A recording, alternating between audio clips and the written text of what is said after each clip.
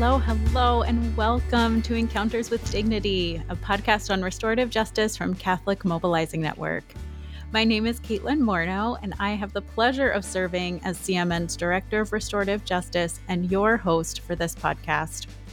Whether you've listened before or you're tuning in for the first time, I am so glad you're here, and I'm so glad we're back for Season 2. If you're not familiar with Catholic Mobilizing Network, allow me to introduce us. CMN is a national organization empowering Catholics and people of goodwill to end the death penalty, advance justice solutions that align with Catholic values, and promote healing through restorative justice. As an expression of that mission, we started this podcast in 2022 to bring you stories, learnings, and actionable wisdom from people who are putting restorative justice into practice in their everyday lives. With each episode, we explore how restorative justice is deeply connected with gospel values and Catholic social teaching. I hope that listening will help you feel a little bit more prepared and inspired to bring this reconciling approach to your community, church, and broader society. In case you're new to the concept of restorative justice or just need a refresher, here's a quick definition. Where justice, as defined by the U.S. criminal legal system, focuses on a specific law or rule that was broken and who should be punished for it, restorative justice approaches things differently.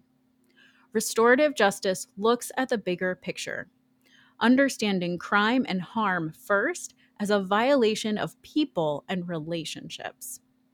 So this bigger picture includes the individuals and communities that were harmed, as well as those responsible, and asks, what do they need? What might repair look like? Restorative practices offer voluntary and safe processes that allow those impacted to come together to identify the harm, to understand its impact, and to discern what can be done to put things more right. In its broadest sense, a restorative justice approach recognizes that every person has inherent dignity and deserves the opportunity to transform hurt and suffering into healing, redemption, and wholeness. As I'm sure you can imagine, this approach can infuse so many aspects of life and society. This season, we'll take a close look at restorative justice within the context of the U.S. criminal legal system, through the eyes of those most impacted by it. We'll talk with people who have been victimized by crimes, people who have committed crimes, and people who have walked with them, and so much more. I am excited to introduce you to today's guest, Father Dustin Feddon, who holds many roles, one of which is ministering inside of prison, specifically in solitary confinement and on death row. Because of this, in a spirit of care, we wanted to share a note about what you'll hear.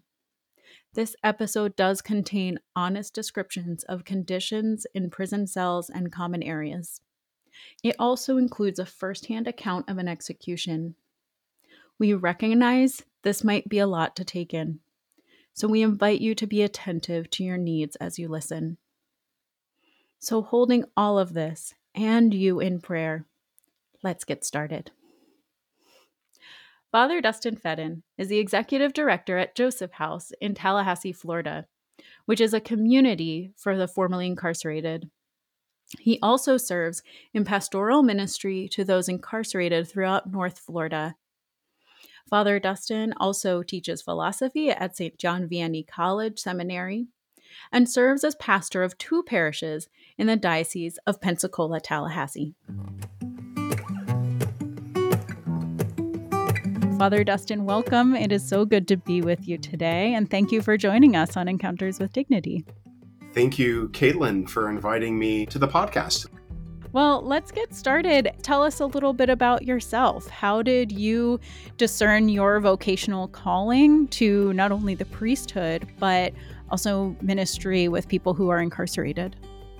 So I grew up a Methodist and was not all that familiar with Catholicism or with the church for that matter. It was when I was in graduate school doing work in religion and philosophy. and became close friends with a gentleman. And he recommended that I read Thomas Merton's Seven-Story Mountain.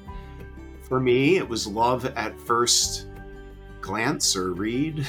And something struck a chord, opened some doors for me in my faith. And in one fell swoop, I was not only discerning whether or not becoming Catholic, but discerning at the time whether or not to become a religious brother, and then eventually discerned into the diocesan priesthood here in Tallahassee. And at what point did you encounter ministry with the incarcerated prison ministry? In the summer of 2013, I was segueing into what we call our pastoral year, which is a year that we essentially it's like an internship or an apprenticeship with a pastor of a parish at Good Shepherd, with the beloved Father Michael Foley. And when I went to Good Shepherd, what Father Mike did, which was so rare for me in those early formative years in seminary, he actually asked me, what would I like to do? And I immediately responded saying that I was looking certainly to do work in service in the parish and in the community there, but I also wanted to do something outside of the parish.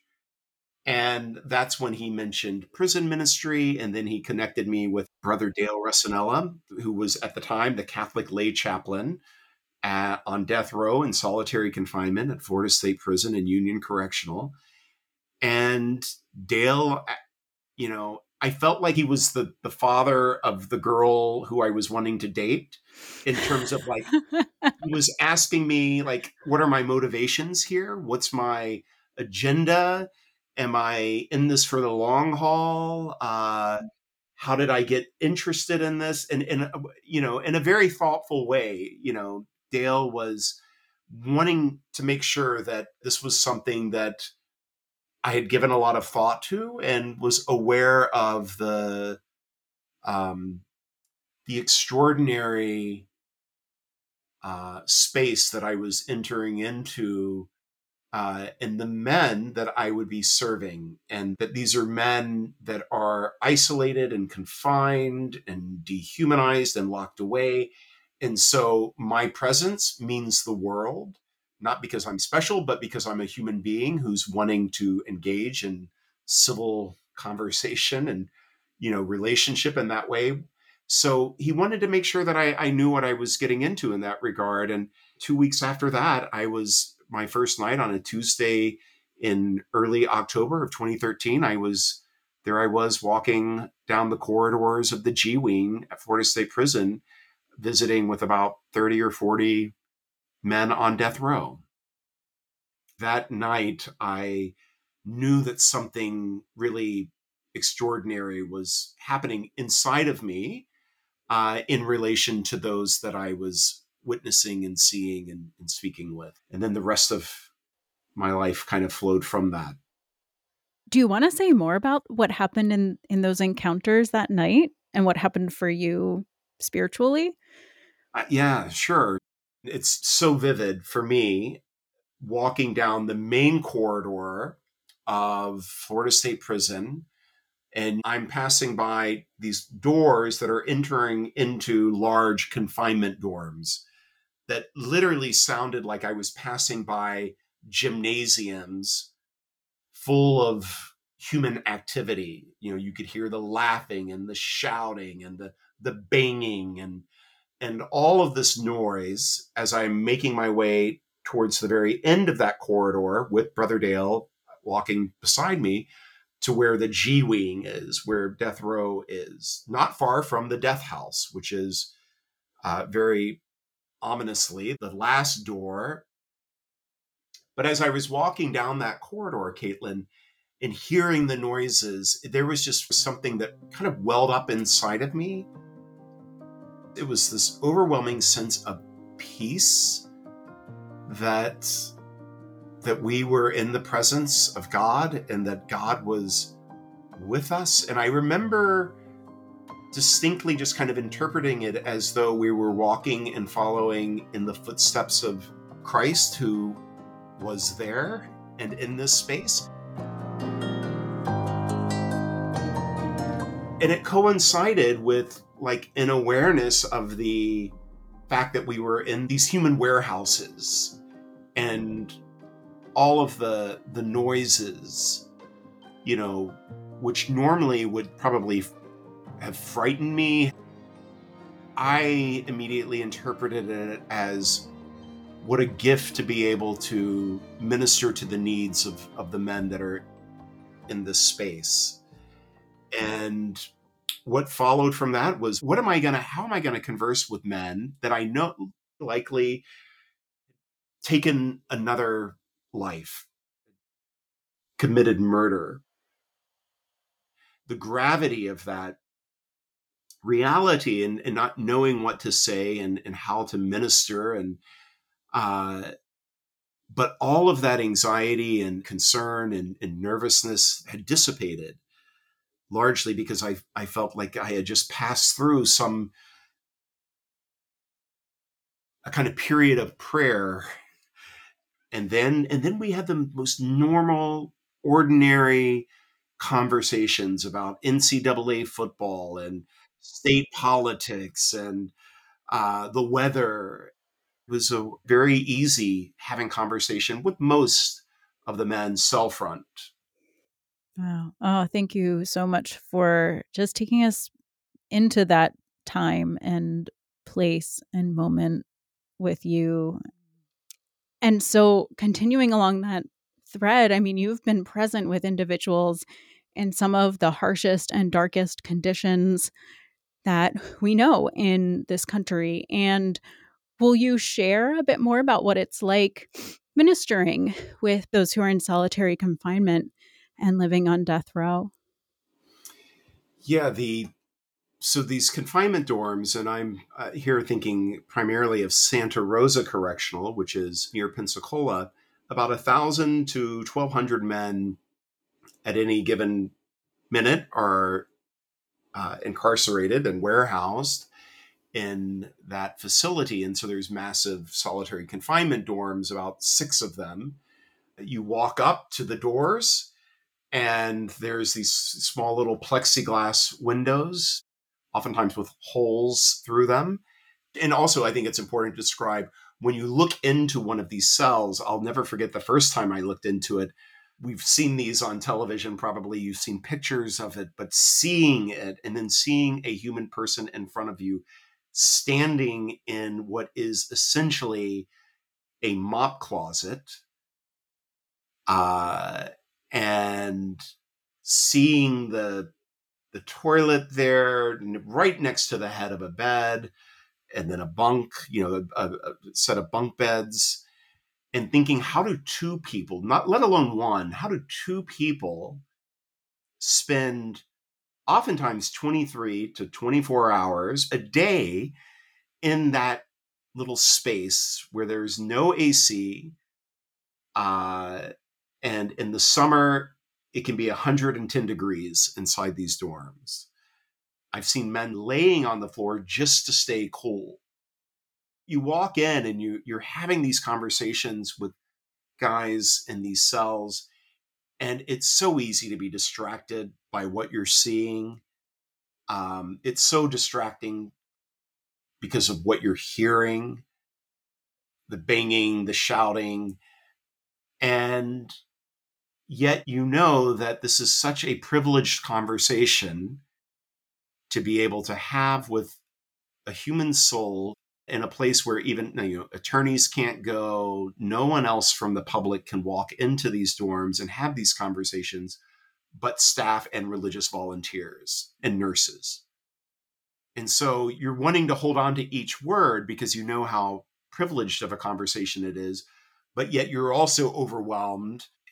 Every time I go, I have to kind of process just how surprised I am that this thing is still happening. Can you describe a little bit about how you see your role as a spiritual companion with folks inside? And what insights have you gained about the role of faith and spirituality in the lives of people in prison? Yeah, first, I am not going in there as a guru. I am not going in as a person who is in any way proselytizing or evangelizing. It's in a way trying to allow for the most ordinary of conversations to happen, because I realize that is extraordinary in those spaces, to ask them about their family, to ask them how long they've been here at Santa Rosa, how are they doing, identifying who I am, why I'm there, and allowing for as much as possible for an ordinary conversation of goodwill to take place. And if they ask me to pray for them, I will pray for them. But typically, really, most of those conversations are ordinary, everyday conversations. And then certainly if they wanted to go to places that maybe with a little bit more depth to speak about their experiences, then they're free to do so. I've heard many guys give me their dreams that they've had that night or the morning before or whatever. And, you just where they lead you can be some pretty fascinating spaces or places in terms of their experiences there in confinement and such living conditions. I am shocked by the hope and the resilience of these men. It is mind-blowing that these men who are living hour after hour, day after day, week after week, month after month, some year after year in these spaces have and will convey to me the hope they have for when they get out, or the hope that they have of some of the things that they're involved in currently. And for many of them who may have life sentences, the hope that they have that somehow their words, their actions will have some type of benefit or power for their family members or their friends. It is without a doubt for me an inspiration when I hear these men relay to me a palpable sense of hope. And I think that comes from a real sense that their God is a God full of compassion and mercy and possibility. I do want to keep following this thread that you named of hope and resilience. And I'm curious, how did you first come to learn about restorative justice? And with that, how would you describe it in a pastoral way to maybe one of your parishioners or someone who's curious? Yeah. So my first encounter with the concept and the practice of restorative justice was when I was a seminarian, and I want to say this was before I was going into the prisons. In fact, I'm certain that it was. I was at a meeting that was happening again at Good Shepherd, and myself and a number of other seminarians were going to this meeting. And we were walking over, and this lady came up to me, I think, and maybe it was a group of us, and she went on to talk about that what was happening was really extraordinary there at Good Shepherd, because there were these two families that were involved in this thing called restorative justice. That one of the family's sons, Connor McBride, had tragically taken the life of the daughter of this other family, the Gromers. And that what was happening was a restorative justice approach regarding the sentencing of Connor McBride. So that was the first time I'd ever heard that term. And then fast forward, I think it was probably about a year later, I read the New York Times article about Connor McBride and the restorative justice process that took place between the state of Florida, Connor McBride, and the Gromares. So that was my first exposure to this concept of the idea of restorative justice. And then eventually I was ministering at Wakulla about a year later and got to know Connor there and was able to learn a lot more about restorative justice. And so in trying to kind of convey this to parishioners, I can't think of a better story than the story of Joseph. The narrative of how, the tragedy that happened in this human family, these brothers that had attempted to kill their younger brother, and then leave him for dead, and then sell him off to slavery and to eventually to him being imprisoned far away from his home. And then how years and years pass, and then eventually the seeds are sown. And I would say quite providentially, right in the story, the way that Joseph is reunited with his brothers, and this process of a kind of acknowledging the harm that was done and the responsibilities that need to be owned, and what happened to Joseph and the consequences, not saving them from the consequences of those actions, but ultimately seeking full restoration to the point of actually having a shared meal together, which is full inclusion, as we know from the Gospels. Full inclusion, to share meal together, to break bread together, is a sign of the kingdom of God. So the Joseph story, I mean, to me is kind of the go-to. Mm, amen. Thank you so much for walking us through the story of Joseph with a restorative lens. I know I really appreciate that because there are so many stories in the New Testament that we return to again and again in this work, rightly so. I mean, the prodigal son, the Good Samaritan, the woman caught in adultery. And it's really maddening how often Old Testament scriptures, thinking especially of an eye for an eye, gets inaccurately used to validate, I mean, not just punishment, but inhumane punishment.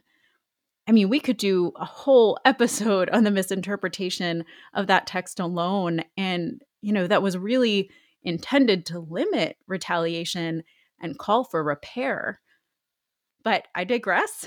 All of this is to say it's really refreshing and welcome to lift up the Hebrew scriptures as they should be, examples of restoration and healing. I want to thank you too for sharing about the Gromer and McBride families and how they impacted you in your journey. They have also deeply impacted my own. And we are so grateful to have them on last season, I believe it was episode 8, where they and their facilitator, Sujatha Baliga, shared about their process in Connor sentencing. So, for folks listening, I really encourage you to check out that episode. It's called Finding Justice in the Light of Forgiveness. Of course, Father Dustin, you know how Catholic Mobilizing Network works to both promote restorative justice and end the death penalty. And I know for you, Father Dustin, so much of your conviction to find better ways of achieving justice is because of how you've personally borne witness to the inhumanity of capital punishment. In May of last year, you served as spiritual director to Daryl Barwick on Florida's death row. And I know this included being with Mr. Barwick during his execution. What was that experience like? Yeah, first, the fact that another person, any person, is inviting you to be with them, to walk with them in the last days, weeks, months of their life, whether it's due to a terminal illness, whether it's due to a pending execution, still is overwhelming to think about, that they are choosing to let you into their life and into their interior life. Of course, wish that I never needed to occupy such a space for someone like Daryl. It was 6 weeks. We would meet twice a week, and we would spend about an hour, maybe sometimes an hour and a half together. And I got to witness a man who had deep faith, but it's the type of faith that just being in the presence of somebody, that this is somebody who walks closely with Jesus and who believes in the things of the gospel and who lives it out. He was an avid pen pal, corresponded with people all over the world, many of whom were nuns. And I got to, in that period, seeing this as someone who chose writing letters as a discipline. That was his work. That's what he did. And he was known in the facility and on death row as being such a conscientious person that he was made more or less the accompanier of a man visually impaired on death row, and he took care of him. And I got to know and hear him talk about how it was the custom of he and his brothers that if another brother receives bad news or hears of the death of a family member, that they all kind of gather their canteen and give it to this person. And I got to really sense, more so than even on visiting on death row all those years, I really got a sense of this vibrant community of men living on death row through Daryl's love for his brothers. And in that period of time, again, 6 weeks or so, it was like, really having this privileged opportunity to read the story of this soul, of this man, Daryl Barwick. Wow. Thank you. For folks listening, if you didn't have the opportunity to witness Daryl's last words, they were incredibly moving. He apologized to the victim's family and to his own family. He urged the state of Florida to show more compassion in the legal system. What was it like for you to hear Daryl give this statement? And what does that say about the capacity of people condemned to death to atone for the harm that they've caused and find redemption? I'm so glad you asked this question, Caitlin. That day was such an awful, dark, foreboding, frankly, evil. I mean, you could witness some of the human and societal evil at play. Yeah.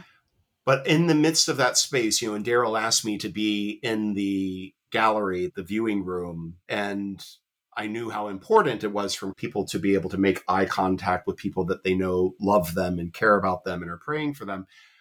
When I was sitting there by this viewing window looking into the place where Daryl was to be executed, just feeling again the kind of the evil, the darkness almost, was palpable, and the anger that I was having too, the all of it, the spectacle, how macabre it was.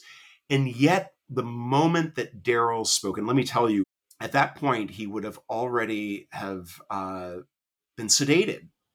And his mind would have been should have been foggy. But he said, because we talked about what he wanted to say at the end, and he said exactly, almost word for word, what he wanted to say, making it clear that it was not his right to expect or to ask the family to forgive him, but only that he apologized to them for the death of Rebecca, and made that clear and unequivocal. And then he went into speaking as someone who himself was incarcerated at a young age, and at 19, and entered into on death row at a very, very young age, was able to intercede and speak for all of his brothers and sisters that have been sentenced as children. And I thought, that to me, isn't this isn't this, in a way, this is Christ on the cross interceding, for others at that moment? The fact that these are his last seconds, and he's of such a such a state of presence about him in that moment, to know what to say and how to say it, that I can tell you, like, for me, that all of a sudden brought light into this very dark space, Hmm. that he was witnessing the mercy of the Father in this cruel and unusual, wicked moment. He was witnessing and testifying to the light. And I'll tell you, finally, just to say this, what it has taught me and what I saw clear through Daryl, and I've seen it before in so many other men, but what I saw through Daryl, and I know this sounds kind of controversial in saying this, because yes, Daryl owned and was guilty of murdering Rebecca and took her life, period. Though, as a people of faith, we believe that those sins can be and are forgiven. Daryl, in my experience, my limited experience, but significant experience with him in that journey, this was an innocent man.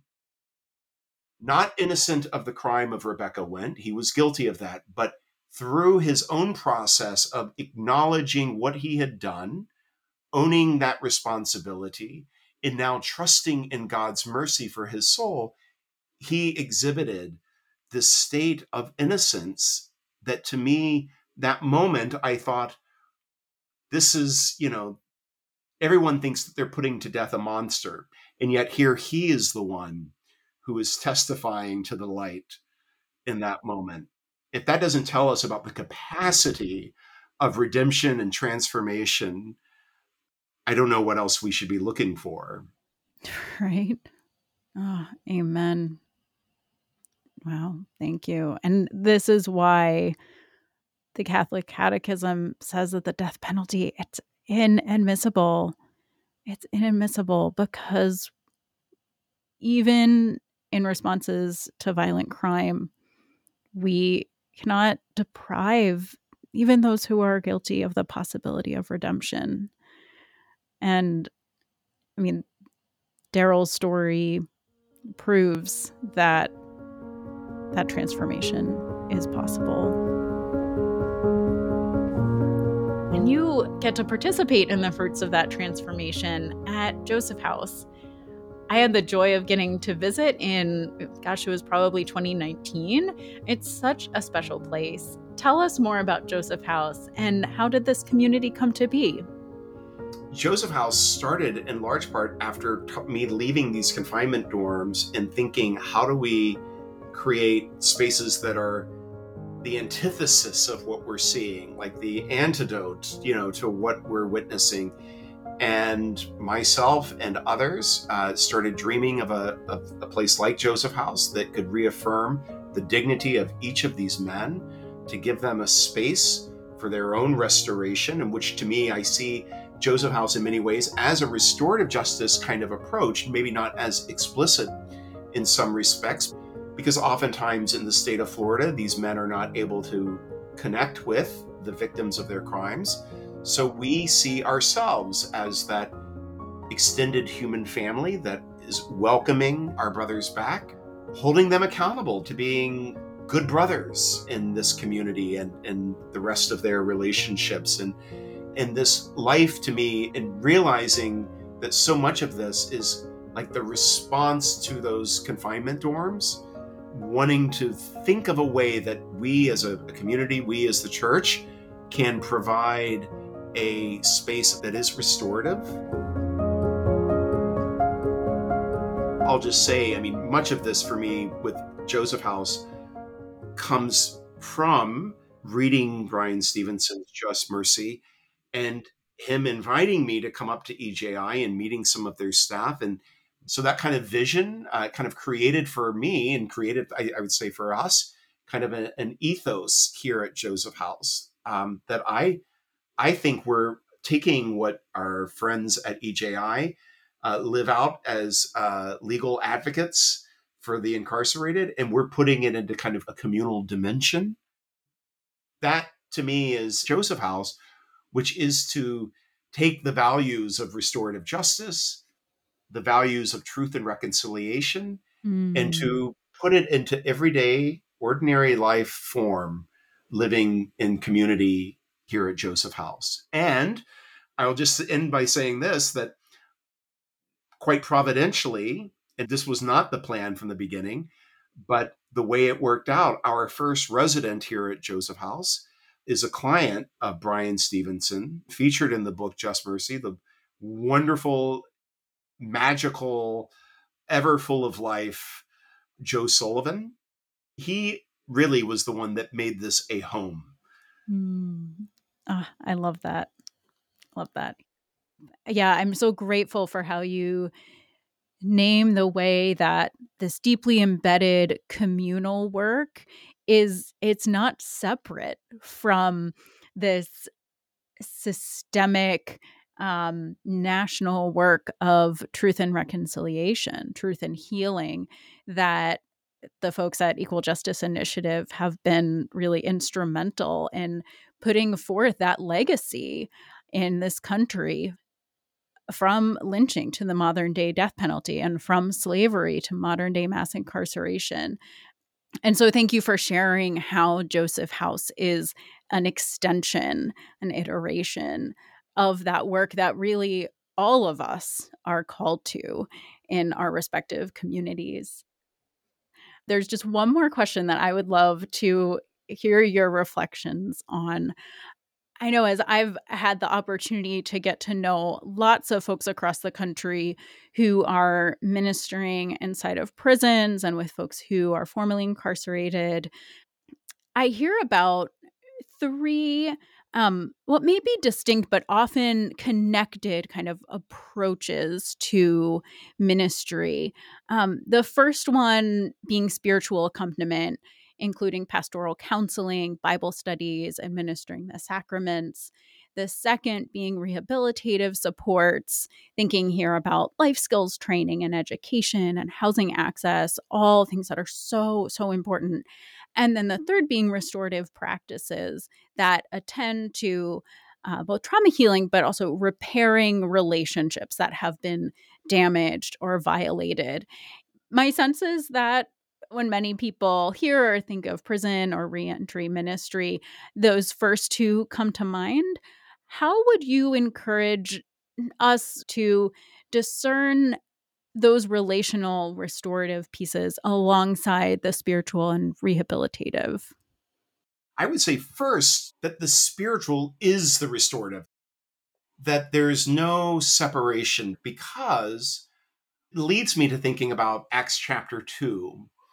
And this is the very beginnings of the church. And we have the beginnings of this community. And then we have Peter get up and speak about this horrific act of violence that had taken place in Jerusalem. And he preaches this powerful sermon about what happened to this Jesus of Nazareth.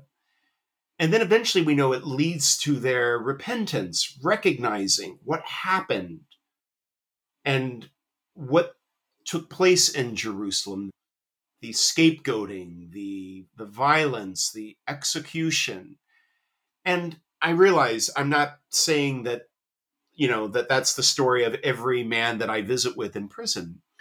But there's this reality that the salvation of those people in Jerusalem is contingent upon their participation in this restorative act of acknowledging the wrong, the harm that had happened, and now to be a part of the healing that is to take place in Jerusalem. And so the very origins of the church is this working out of restorative justice at the very point of Peter's first sermon as the chief apostle is preaching restorative justice, and that their salvation is contingent upon participating in this act of restorative justice. That's salvation. Not a metaphor for salvation, not an analogy for salvation, not a kind of sort of like, that is the act of salvation, that full inclusion back into the human family. And so I think that the truthiness of restorative justice and the stories of restorative justice should be thought of on the front end of this type of ministry and outreach to those in prisons, because otherwise we start separating spirit from body or spirit from community. That beatific vision is wrapped up all in the communal dimensions, the political dimensions, and the social dimensions. That's what we do at Joseph House, making sure that our brothers know that they're included, that they're taken care of, that we're working with them on so many different levels, so that the peace of restorative justice, the peace that I would describe as salvation, can be fully manifest. Amen. Well, I can't think of a better note to end on. Father Dustin, thank you so much for this conversation, for being with us today, for all that you're doing in the community. We continue to hold you and Joseph House and all the folks that you're ministering with in Florida in prayer. This has been a sacred time and a blessing. Thank you. Thank you for inviting me, Caitlin, and thank you for all that you all do.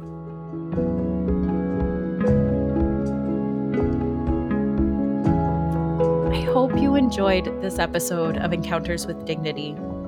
Be sure to subscribe to our show from your favorite podcast platform or by visiting catholicsmobilizing.org/encounters.